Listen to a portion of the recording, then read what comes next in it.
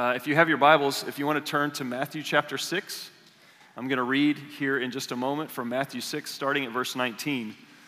But Matthew isn't considered one of the wisdom literature books of the Bible. But Jesus' Sermon on the Mount has a lot of similarity to wisdom-style literature. You know, oftentimes in the New Testament, there's these long drawn, the epistles, and sometimes in the Gospel of John, there's these long drawn-out arguments and long dialogues that happen. But in the Sermon on the Mount, there's these short, kind of punchy statements, and sometimes they're disconnected to the ones before it in terms of context, and so it's a lot like Proverbs. So this morning, we're going to be reading from, starting at verse 19, in Matthew chapter 6. If you want to follow along in your Bible or on the screen, I'm going to start. Don't store up for yourselves treasures on earth where moth and rust destroy and where thieves break in and steal. But store up for yourselves treasures in heaven where neither moth nor rust destroys and where thieves don't break in and steal. For where your treasure is, there your heart will be also. The eye is the lamp of the body. If your eye is healthy, your whole body will be full of light. But if your eye is bad, your whole body will be full of darkness. So if the light within you is darkness, how deep is that darkness? No one can serve two masters, since either he will hate one and love the other, or he will be devoted to one and despise the other. You cannot serve both God and money. Therefore I tell you, don't worry about your life, what you will eat, or what you will drink, or about your body, what you will wear. Isn't life more than food and the body more than clothing? Consider the birds of the sky. They don't sow or reap or gather into barns, yet your heavenly Father feeds them. Aren't you worth more than they? Can any one of you add one moment to his lifespan by worrying? And why do you worry about clothes? Observe how the wild flowers of the field grow. They don't labor or spin thread. Yet I tell you, not even Solomon in all his splendor was adorned like one of these. If that's how God clothes the grass of the field, which is here today and thrown into the furnace tomorrow, won't he do much more for you, you of little faith? So don't worry, saying, what will we eat, or what will we drink, or what will we wear?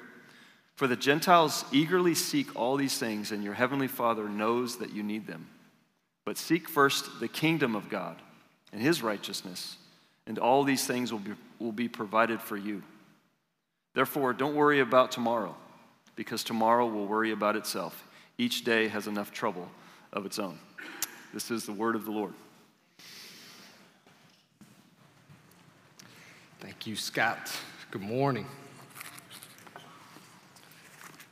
On September 30th, 2003, a guy by the name of Antoine Yates checks himself into an emergency room in Harlem, New York, with these giant gashes across his arm and his leg. Yates explained to the hospital staff there that his own pet, his pit bull, had kind of randomly turned on him that day and had begun attacking him, leading to these major wounds that brought him to the emergency room. But the medical staff, as they heard his explanation, began to grow a little bit suspicious. Because what he had on him were not just gashes, they were bite marks, which was in line with his story, but the bite marks seemed to be a lot larger than those that a pit bull would leave on a person. And a few days later, a police officer was actually sent to Yates' apartment while Yates was gone, and he goes up to the door and knocked on the door, and then he heard these large growling sounds coming from the other side of the door. Large enough that he decided it was probably best to not try to break that door open. And so what they did actually is they went into the apartment next to Antoine Yates's and they drilled holes in the walls, and then they ran a camera line through those holes so that they could see into the apartment. And what they found on the monitor, on the screen there as the camera went in the apartment, was a 425-pound tiger named Ming living in Antoine Yates's apartment. And it turned out that that tiger had been there actually for a very long time, that Yates had adopted this tiger or stolen or something, this tiger, when he was a small cub and had raised him in the apartment for years. It was actually kind of somewhat of like an open secret in the apartment complex where he lived. A lot of people, were a little suspicious of the fact that he was bringing home 20 pounds of raw chicken meat every day.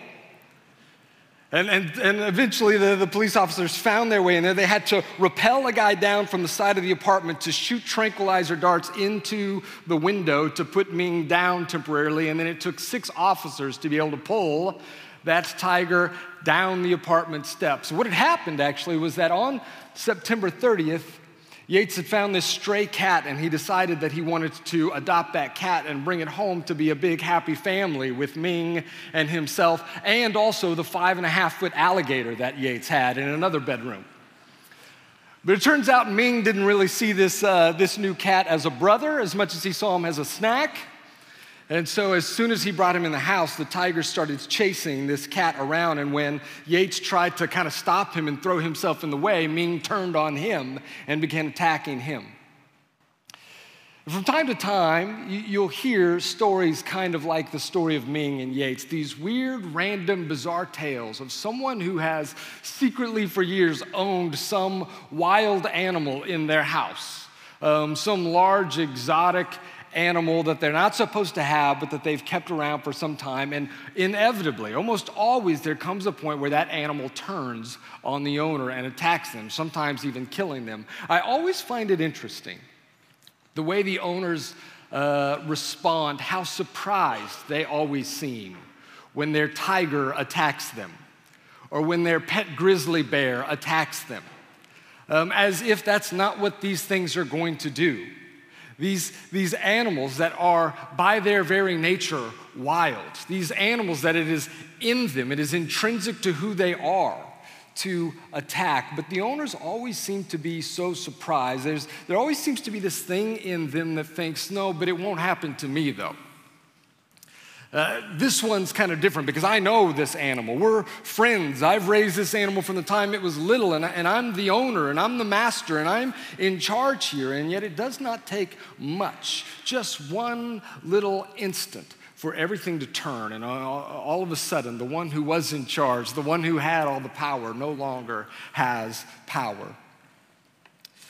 The Bible, when it talks about money, sort of talks about it like a 425-pound tiger living inside all of our homes. And that is that tigers, in and of themselves, they're not evil. Tigers are not intrinsically immoral or bad or evil, but they are intrinsically dangerous. And that's the same with money. Money in and of itself is not bad. It's not bad to have money. Money is not intrinsically evil. Money is, according to the scriptures, money is intrinsically dangerous. And yet there seems to be this belief in all of us that things will be different than me. It's not going to control me like it might control others. I know it. I'm in charge of it. I'm the master here, and it won't own me like it does with so many other people. Tim Keller, who just passed away recently, the author and pastor from New York, I heard him sharing a message about this, and he spoke out of Luke 12:15, quotes Jesus in that verse where Jesus says these words, "Watch out and be on your guard against all kinds of greed." And the question Keller asks in this message is, why does Jesus say, watch out and be on your guard against greed specifically? Like, why don't you ever see Jesus say, watch out and be on your guard against adultery? The answer he gives is because, well, you pretty much always know when you're committing adultery. Like, that's nothing that like sneaks up on you. You know that this person is not your spouse, right? But greed is different. Greed is something that tends to sneak up on us. Greed is something that tends to get the better of us sometimes without us realizing. It's the really weird thing is that greed is something we all agree on. Like, everyone would say greed is a bad thing. Everyone would say there is such a thing as wanting too much, as hoarding to yourself too much, and yet almost no one would say that they themselves do, that they themselves are greedy. Keller goes on to say in his message, actually, that over the course of his ministry, his many-year ministry, he had many people come to him and confess adultery, that they were guilty of sexual sin.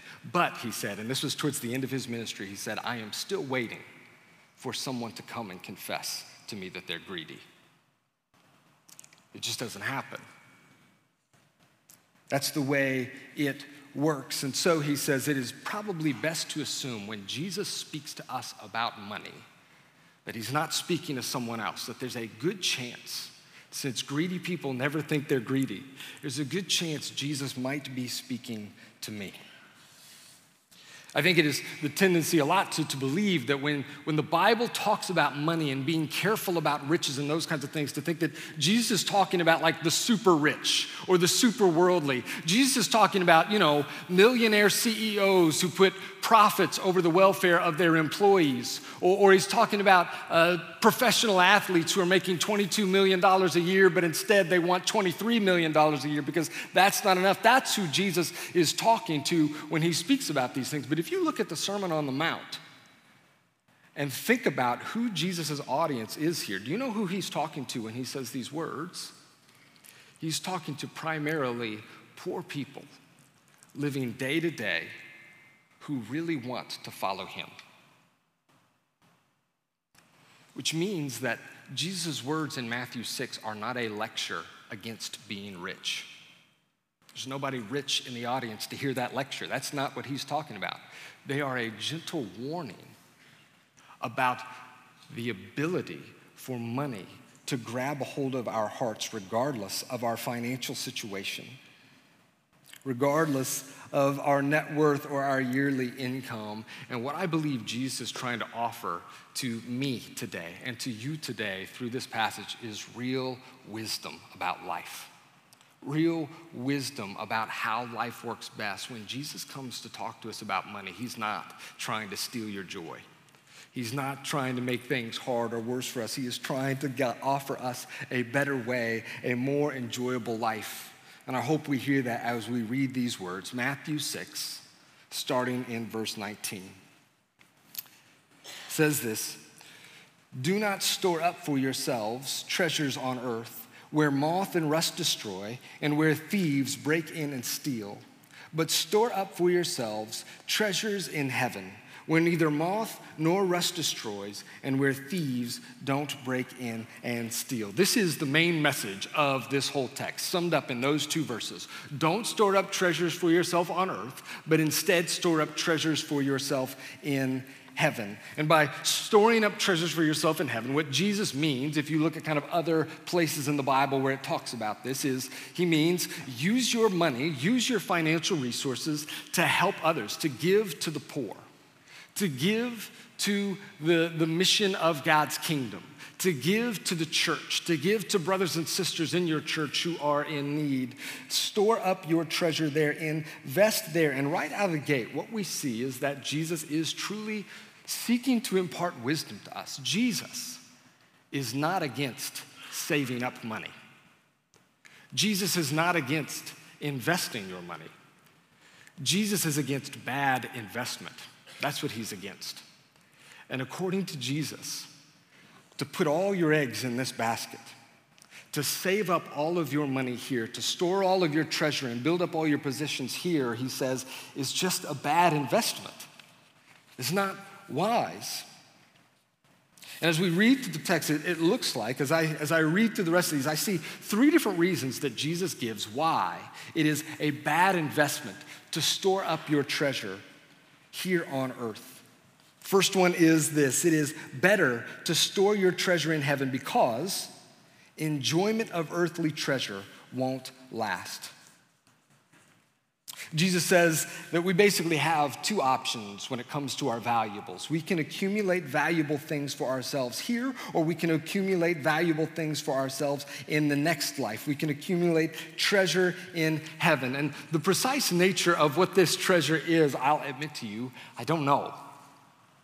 I don't know exactly what he means by that. There are a number of texts in the Bible, in the New Testament, that talk about rewards that we will be able to gain in heaven based on our behavior, based on the way we work and operate here, that there are rewards we can receive. And I don't know exactly what those things are. I tend to lean with C.S. Lewis and others who believes that the reward we get has something to do with a greater capacity to enjoy God and his presence and to enjoy his delight in us, since that's what makes heaven heaven. Is God and his presence. That's what makes it good, is Jesus and his being with us. And so it would seem that the rewards that we are seeking, that the treasure we seek, has something to do with experiencing more of that here, or more of that in that lifetime. What we do know about this treasure is that it is a treasure that you and I will get to enjoy for 1 billion years and then some. And this is Jesus' point. That when we work and slave and struggle to accumulate for ourselves more and more and more stuff here on earth, we might get to enjoy that, but that the enjoyment of that will come in a very short window. That eventually all of it fades. It either gets stolen, he says, by thieves, or it ends up breaking down, or natural disaster comes and tears it down, or it gets lost in a bad investment or in an unlucky business adventure, or if it does not fade, I will fade. And there'll be a point at which, well, even if it lasts, that I do not, and so I no longer get to enjoy it. And what Jesus says is, therefore, it is a no-brainer that I would instead invest my money, that I would invest my treasure and my finances in a place where I will get to experience it long term, where I will get to enjoy it for much longer than I would here. He continues in verse 21. For where your treasure is, there your heart will be also. The eye is the lamp of the body, and if your eye is healthy, your whole body will be full of light.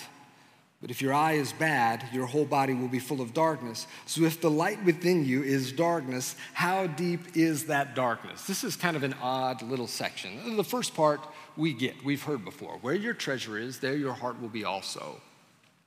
But this second little part, 22 and 23, Jesus starts talking about eyes and darkness and how it covers your body and all those things. There's some who've said this is one of the harder little sections in Matthew's gospel. What is Jesus doing? Is he changing the subject all of a sudden? What does eyes have to do with any of these things? But what Jesus is actually doing here is he's employing like a Jewish figure of speech that they would have gotten and understood.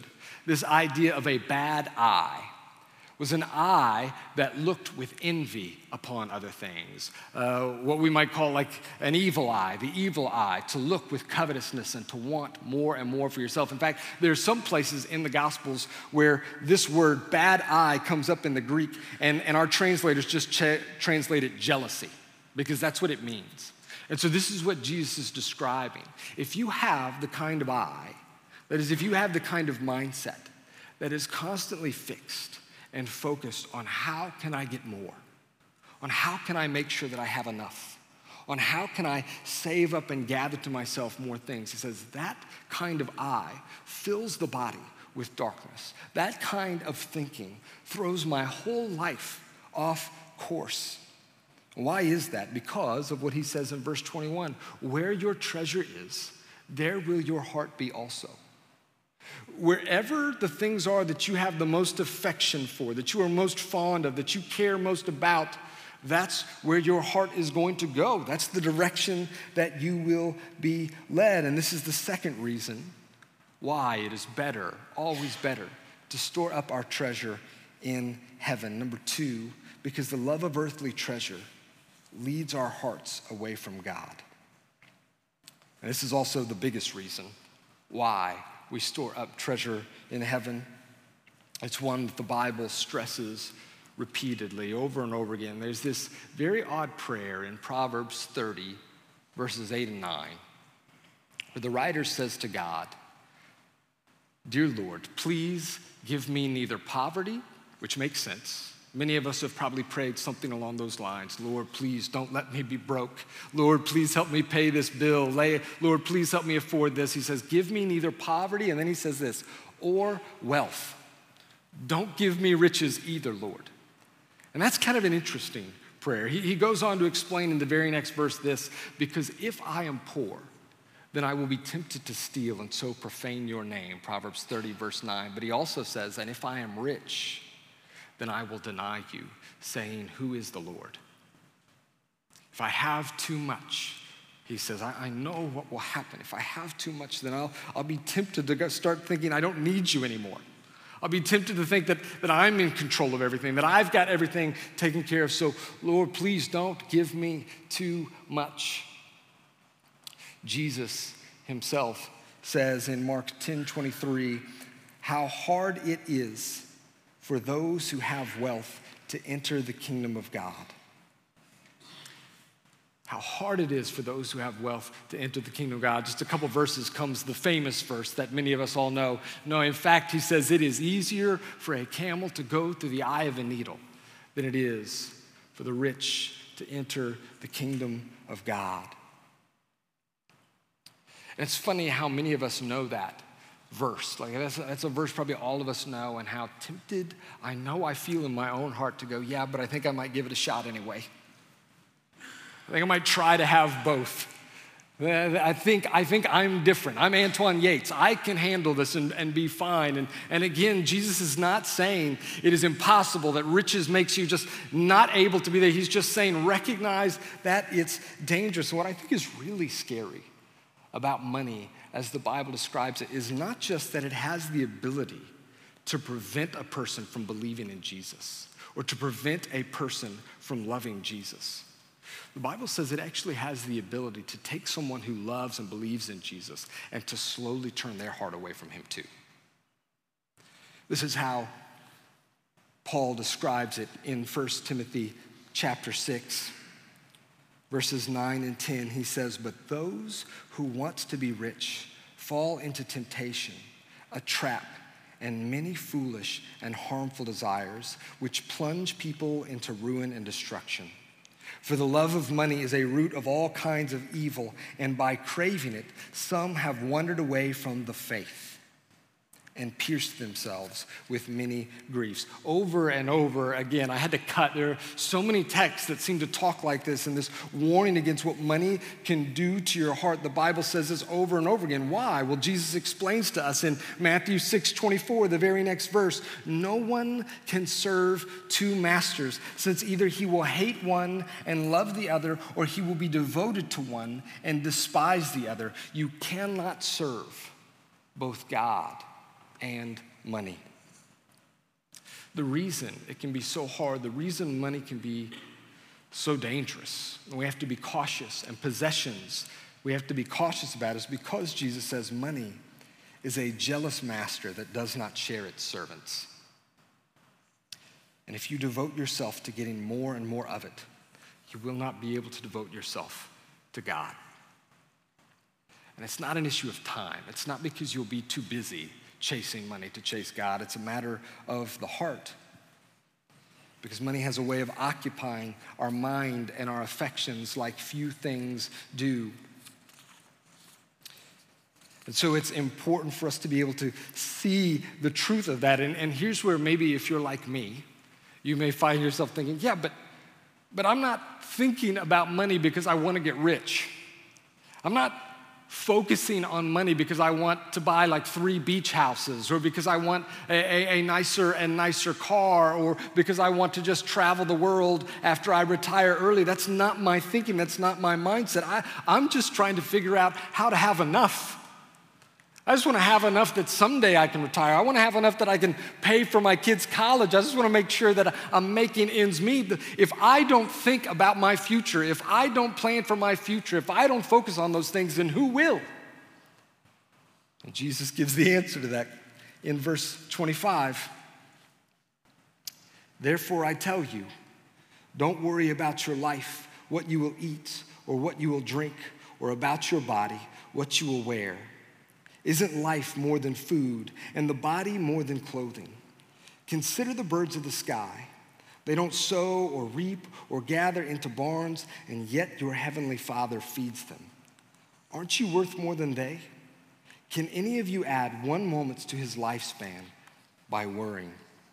And he'll go on to say, not only does God take care of the birds, but he takes care of the flowers of the fields who do not labor or spin, and yet they're dressed more beautifully than King Solomon was. The answer Jesus gives, who will look out for me?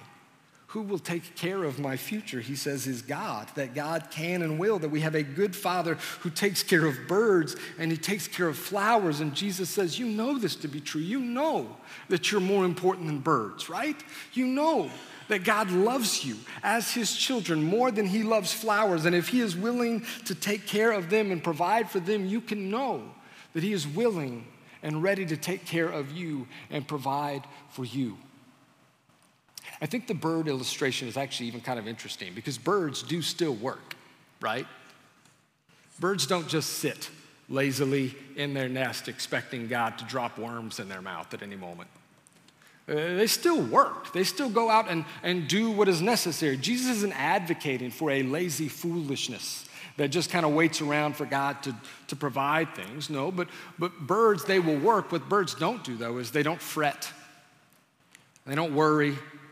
And they don't got a lot of stuff stored up for the future, and yet they are able to just kind of go on knowing that they will survive. And this is what Jesus is trying to speak to us. The third reason why it is better to invest in the treasures and in the things of heaven is because of this. Number 3, focus on earthly treasure steals our joy and increases anxiety. So here Jesus tells us that the benefits of storing up heavenly treasure is not just restricted to heaven. He's not just saying, hey, if you'll just wait and if you'll store up your stuff in heaven, you'll have a better life then. It's gonna be really bad and terrible now, but it'll be better then. No, actually, Jesus says, your life is better now if you'll entrust me with these things. If you'll entrust your Father with these things and fix your eyes and your gaze on heaven. We on staff all got to choose our text for this summer. It just had to be something in the area of wisdom, and we could choose whatever topic and whatever text we wanted. So confession time. There's a reason I chose this text. And that is because I realized as I was reading through it one day how much I needed this text. There's this weird phenomena I've noticed with myself. And that is over the last couple years, I've realized that I am currently, I'm not making a ton of money, but I am currently making more money than at any other point in my life. Far more money than when I first got out of college at 23, 24 years old and started working a full-time job. I'm making way more than that in the last couple years, and yet I also realized this about myself, that I have been far more worried about money over the last couple years of my life than at any point in my life. And that seemed really strange to me and so counterintuitive because what I find myself when I'm worrying, what I'm thinking about is I need more, and yet having more has not solved that problem for me. And the more I look and read and study, it seems like I'm probably not alone in this. Several years ago, Time magazine did a report on sleep in America and how so many Americans are not getting enough sleep. And it cited as the number one reason for sleeplessness amongst Americans was financial stress. That we stay up at night thinking about whether or not we have enough or whether or not we're going to have enough, which is fascinating. That we live in probably what is probably the most prosperous nation or culture ever in history. A place where we have access to lots, where we have plenty. And yet, what studies show is that most of us struggle to sleep because we worry whether we'll have enough. It sounds to me a lot like Ecclesiastes 5:12, which says this: the abundance of the rich permits him no sleep. And for me, I'll just be honest, I could justify all of my worry and anxiety over these things because, again, I wasn't trying to think about how I could get bigger houses. I wasn't sitting there worrying about, God, how can I get the nicest car? I just need you to help me get the nicest car. No, I was thinking about, like, good things. I was thinking about how I could make sure to pay for my kids' college. I was trying to think about how I could have enough that one day I'll be able to retire and step away without being a burden to my kids or to others, and those things which I think are okay things to think about. Hear me. I don't want you to hear that we shouldn't ever think about these things. The Bible actually says that we ought to work hard and be able to provide for ourselves. 2 Thessalonians 3, 11 through 12, and 1 Timothy 5 through 8. The Bible actually says it's okay to think and plan for your future. Proverbs 6, the writer says, watch the ant, how he works hard in summer to store up enough for winter. You be like that. Save up. It's okay to plan for the future. It's okay to think for the future. I think it is okay for us to save for the future. What was not okay, what I've been convicted about, was to worry about it in the manner that I did. To let finances consume my mind like they did, because when I worry about my stuff and whether I will have enough, it takes my eyes off of my Heavenly Father and fixes it on the stuff of this earth. Because when I worry, it makes me stingy.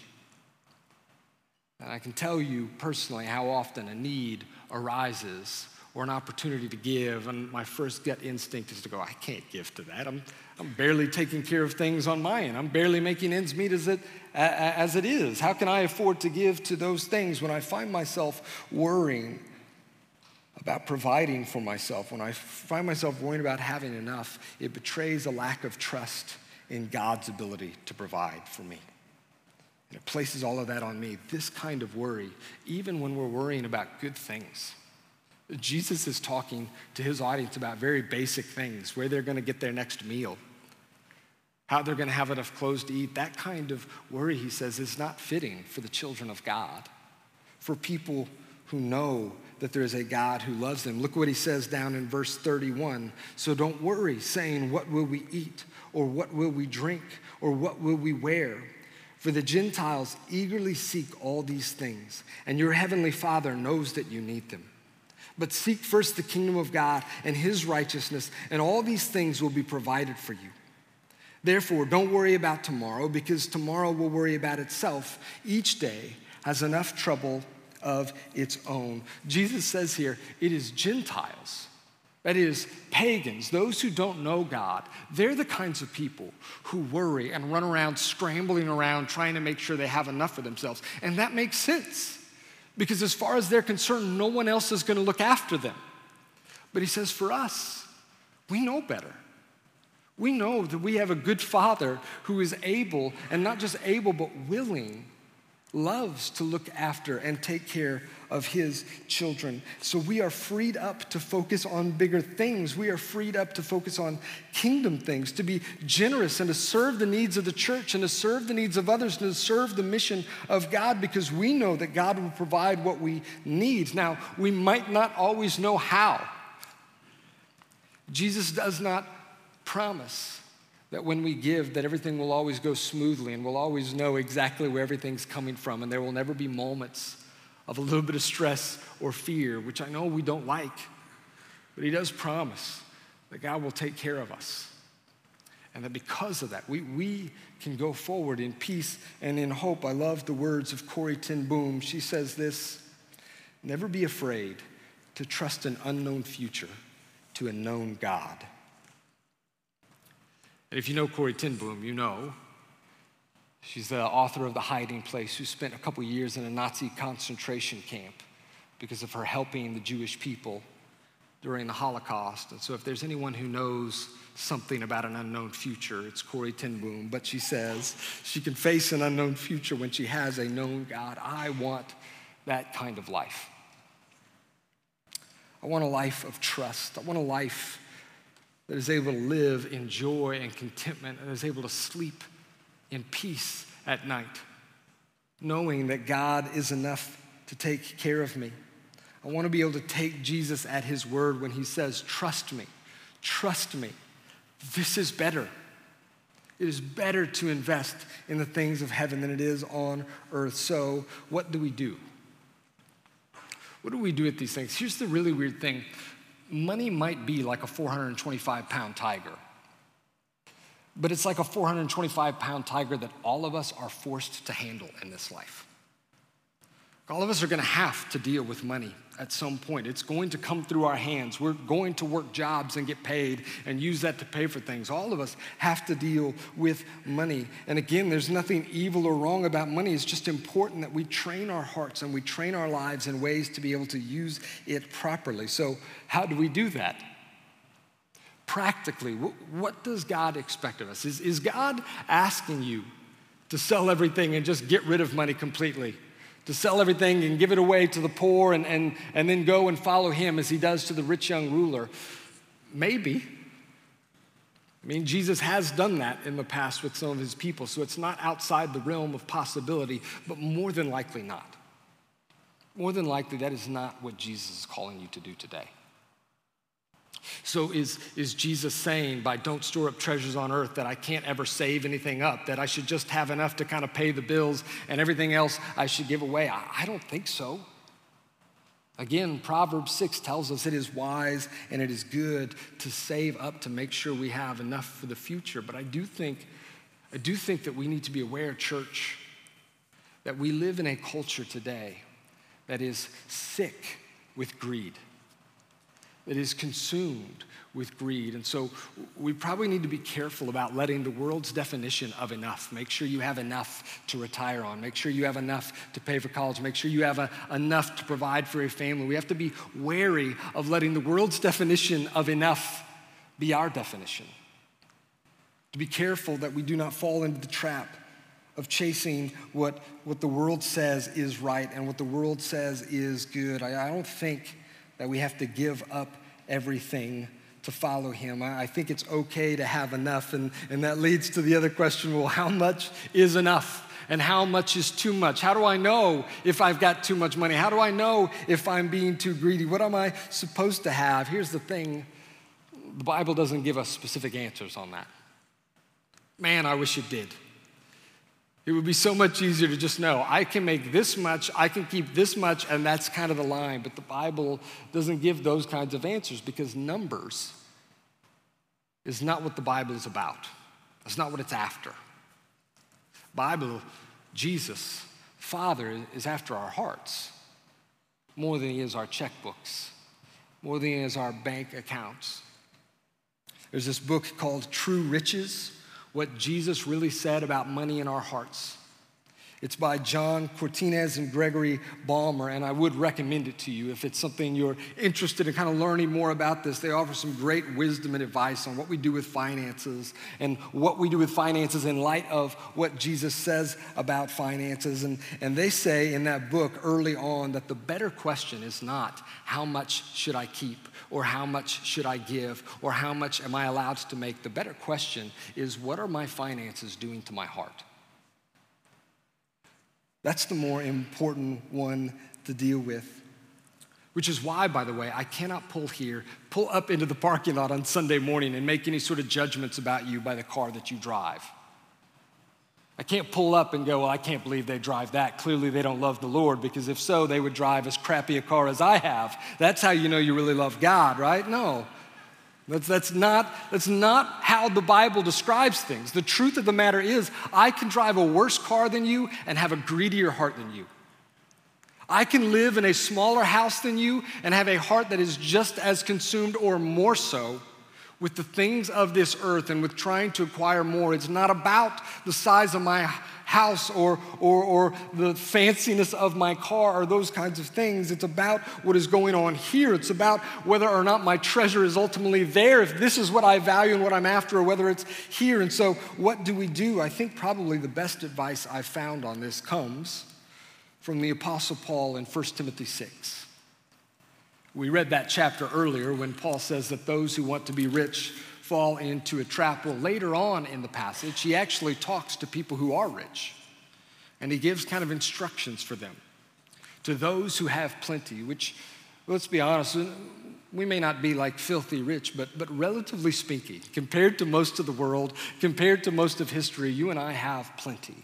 And so I think these words are great advice to us. He says this in verse 17, instruct those who are rich in the present age not to be arrogant or to set their hope on the uncertainty of wealth, but on God, who richly provides us with all things to enjoy. So first bit of advice, do not put your hope or your trust in the things of this world, in your money. And here's where we got to be really honest with ourselves and really honest with others, because it's really easy to say, no, I trust God. I don't trust money. That's not what I put my hope in. Now, if I don't have enough, I get really worried and I kind of freak out a little bit, but I don't trust it. No, that's a sign that I might be trusting it. Don't love money. I don't love money. I just really, really like it and want more of it. I got to be honest and ask myself, do I love money? Paul says, don't.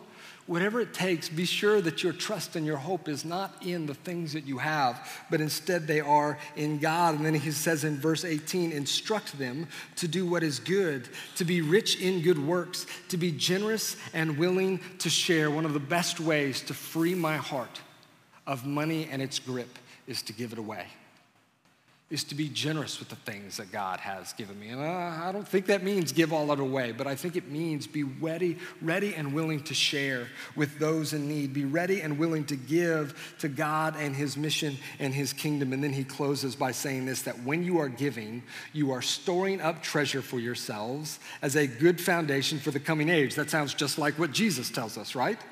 So that they may take hold of what is truly life. And this, I think, is the key. That when I do this, when I trust in God over my money, when I give to his kingdom, what I get is life that is truly life, the life that I was meant to live. The point of living simply is not for simplicity's sake. It is not just so I can feel better about myself. It is not just so I can worry less. The point of being a person who is generous is to break money's hold on my heart so that I am freed up to more deeply enjoy the God that I was made for. So that I can more deeply enjoy Jesus. And I believe, or at least I'm trying to believe, that to have him, even in poverty, is infinitely better than early retirement. Is infinitely better than vacation homes. That Jesus himself and knowing him is infinitely better than being able to eat out whenever I want to, or being able to buy the shoes that my kids want whenever they want it. But to know God, the one you were made for, is true riches. That is to be rich. And that leads us actually into our time of communion today. Because that word, rich, is the way that Paul describes us in 2 Corinthians chapter 8. In 2 Corinthians chapter 8, Paul is speaking to the group there and to the Corinthians, and he's pleading with them to be generous with their funds, to give their money to help others in need. And in that passage, as part of his motivation for generosity, he turns them and reminds them of the generosity of Jesus towards them. Here are his words, 2 Corinthians 8, verses 7 through 9. He says, now as you excel in everything, in faith, in speech, knowledge, and in all diligence, and in your love for us, excel also in this act of grace. That is, excel in the act of generosity or of giving. I am not saying this as a command. Rather, by means of the diligence of others, I am testing the genuineness of your love. For you know the grace of our Lord Jesus Christ, that though he was rich, for your sake he became poor, so that by his poverty you might become rich. What does he mean by that? That Jesus became poor so that you might become rich. He means that Jesus, who was infinitely rich, who had access to all things in heaven, nothing that was not at his disposal, gave all of that up to become a humble, homeless peasant and walk the earth and lay down everything, including his own life, to die for you and I, so that, he says, you could become rich. And by rich, he means so that you could have God, so that you could have what you were made for. This is true riches. And if you are a Christian, if you are a follower of Jesus, Paul says, you have all you need. Rich people can afford to be generous. And you, Paul says, are rich because you have more than you will ever need in your relationship with God. And if you're not a follower of Jesus, if you've spent your life scrambling after more and more things, trying to get more, and you've found it to be unsatisfying, the good news is you can be rich too. that Jesus has made a way for true riches for you to know the God that you were made for by dying in your place for your sins. And so every Sunday we get together as a church and we celebrate that, the riches purchased for us by Jesus in giving up himself for us. And so this is Christ's body broken for us. Let's take together, brothers and sisters. This is Christ's blood poured out for the forgiveness of our sins. Let's drink together.